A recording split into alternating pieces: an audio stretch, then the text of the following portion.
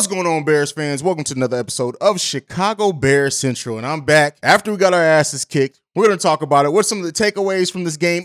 Anything positive to take away from it? What was up with that play calling? We'll get into all that and more right after this.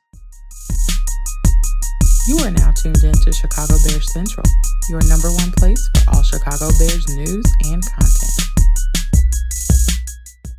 All right, Bears fans. So it's a tough day after a loss in which the Bears just did not look good. They every critique that's been thrown the Chicago Bears way almost reared its ugly head in this game. All the hate, all the doubt that was thrown towards us. This game was just one of those games in which you look at and you question a lot. Like, we started off good. That first drive, that opening drive, the creative play calling, all looked great, all looked good, all looked like what we expected and wanted to see from this team. The thing that bothered me the most in this loss was the fact that it seemed like the moment that they started facing some adversity, we went away from trying creative things. Yes, we did find success in the running game. We found that, luckily, thank God for that. But the lack of really the throw attempts, pass attempts down the field, I know that this is going to be a run-heavy team, and Luke Getsy, Justin Fields afterwards, when asked about why he only had 11 attempts, said that Luke Getsy said that they were going to run it down their throats. And we knew and expected coming into the season this to be a season in which the Chicago Bears were going to run heavily and probably use Cole Kmet. And shout out to my dad, by the way, who had a great post on Facebook afterwards saying that Cole Kmet basically sucks. I'm still not in that mindset. I still do think Cole Kmet can have a big season for the Chicago Bears. I think we got to get back to being creative. I think we got to utilize players a little bit more. Some of the issues that I had with this game, for example, Darnell Mooney, targeted once so far. Once. No, I'm sorry. He was targeted twice. He had one reception for -4 yards. Of course, the only 11 pass attempts.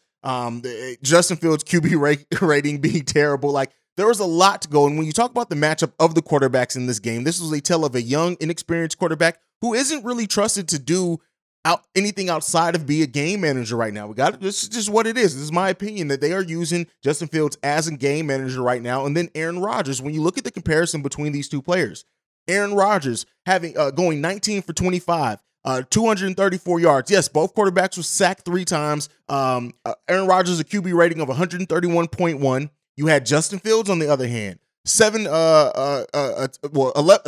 for 11 in this game, 70 yards, 1 interception, 3 sacks. And, only 11 attempts is not going to cut it. The running game in this, David Montgomery was cooking in this game. 15 carries, 122 yards, only 15 carries. Then again, we had Khalil Herbert with 4 carries and 38 yards overall.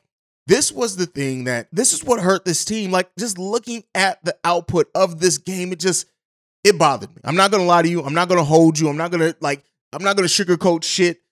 This game just was one of those games that just hurt. We faced a better team, right? A team that still had some issues that I thought we can take advantage of. We did hit Aaron Rodgers as much as I wanted to. We had 3 sacks in this game, 4 QB hits. That's what you want to kind of see. On the other end of that, the Green Bay Packers had 3 sacks with 5 QB hits. So not a huge discrepancy there between the ability to pressure the quarterback, but the difference is, and some people will blame the offensive line. I look at this, it was some of that, right? But also, I do think that Justin Fields held onto the ball too long in a lot of situations that ended up hurting the team. He had the slip there. There are a couple of missed block opportunities and stuff like that in this game that just really, really bothered me coming out of this game. And it just, listen, I'm a Bears fan through and through. The Bears live. I love, for those who listen or watch Chicago Bulls Central, I love basketball with every fiber of my being, but I live football. It's a completely different story there. And so, and this is what I hesitated so long of starting this channel for. And luckily, C-Dub and Bobby were able to join me and be a part of this channel and things like that. Because seeing this team lose, seeing the Bears lose in this fashion, it always is going to bother me. It's always going to hurt. It's always going to be something that I can't separate the emotion from just the analyst of being. But this game just was not a good game played. They lost in every facet of the game, period. When you look at it, it just, there's no way around sugarcoating that. They only converted 1 of 7 on third downs, whereas the Green Bay Packers were 5 for 9 on third downs in that. Total yards for the Chicago Bears, 228 to the 414 for the Green Bay Packers.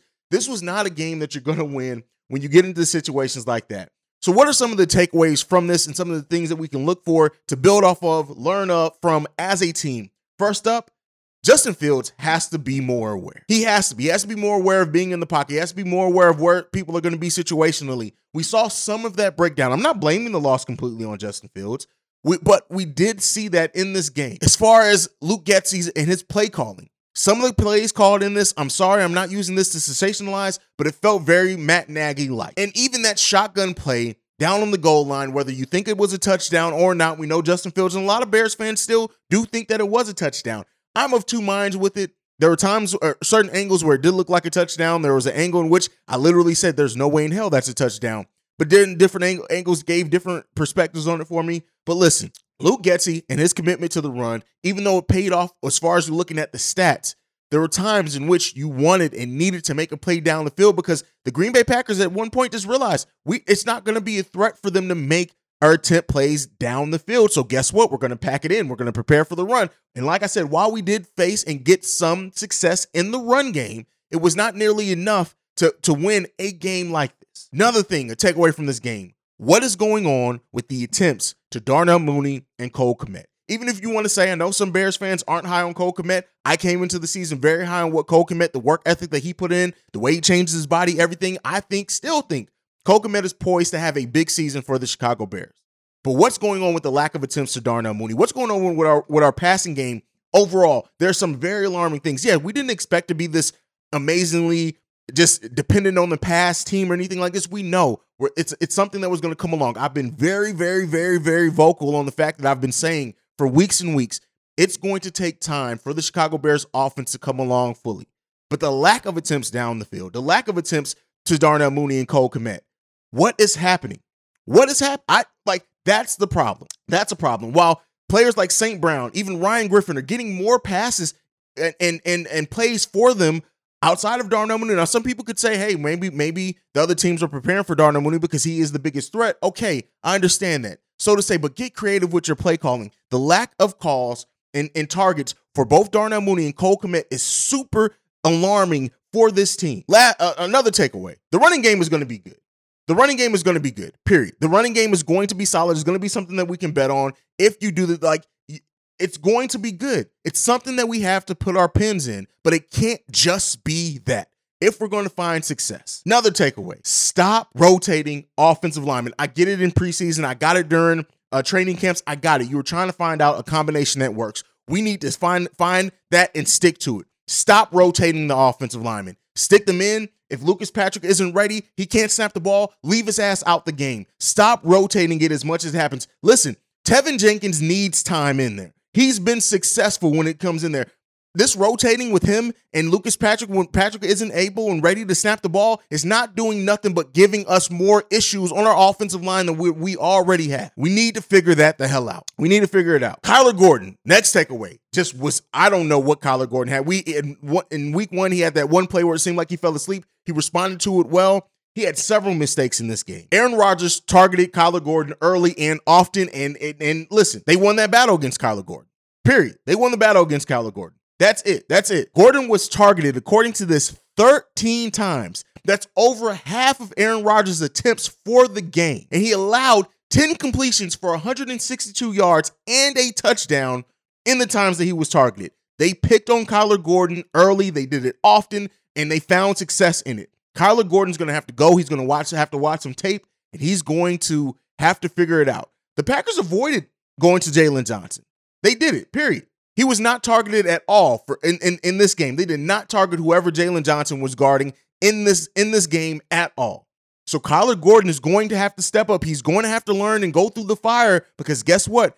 This is the NFL, baby. And while we trust, and as a fandom, we trust in that potential of Kyler Gordon, he's going to have to step up and figure it out, period. He's going to have to figure it the hell out because he right now is a weakness in our pass game. And that's not something I necessarily expected coming into the season to be saying about Kyler Gordon. They're going to have to figure it the hell out, period. Travis Gibson is ready. He's ready. He's going to have a season. This pass rush in general is still legit. Our pass rush is going to be legit, period. Travis Gibson is going to continue to have big years. We didn't get to see as much from Dominique Robinson. Alquan Muhammad didn't have a bunch either, but you know what it is? Gibson was on the field for 23 plays.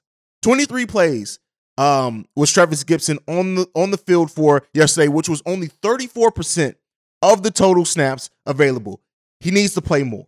He needs to play more. Put him in the game more because we're finding success when he's in the game. That's my takeaways from this game. Like I said, it's not a lot of positives, and I didn't want to be disingenuous and try to pull some positives from it when I really don't feel it. I really don't feel it. The offense overall gets an F for me. The defense gets a solid C- to a D for me in this game. Special teams. I guess they get a B by it. And the coaching staff. Coaching in this game gets an overall F for me because the situations that we were put in and the way that we didn't adjust like we did slightly.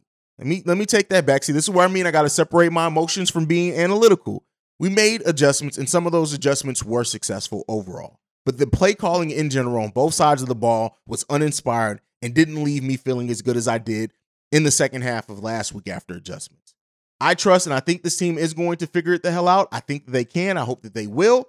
But at the end of the day, maybe they needed this punch in the face to wake up. We got Houston coming next week, which if we lose against Houston, I'm going to warn you guys right now. I'm not even going to sugarcoat it, especially at home. Don't be surprised if I'm just yelling at the microphone, if I'm just pissed off, right? I'm trying. I started Chicago Bears Central. Yes, because I love the Bears, but I was doing Bulls, and people could tell my love of the Bears because they kept asking. They was asked to start the Bears channel. I kept putting it off, and I eventually decided to do it. But I'm not gonna lie, emotionally, I'm still trying to reel in from this, man. That's just me. I'm a Bears fan through and through, man. But that is it for me for today. Make sure you're following the show at Chi Bears Central. You can send us any feedback, questions, comments, concerns, ChicagoBearsCentral@gmail.com. Lastly, if you want to leave a text and or voicemail, the number to do so, 773-242-9336. We are the number one spot for everything Chicago Bears related because of you guys. And like I like to end every episode on, bear down, go Bears. Love you guys. Peace, y'all. This has been a presentation of the Break Media.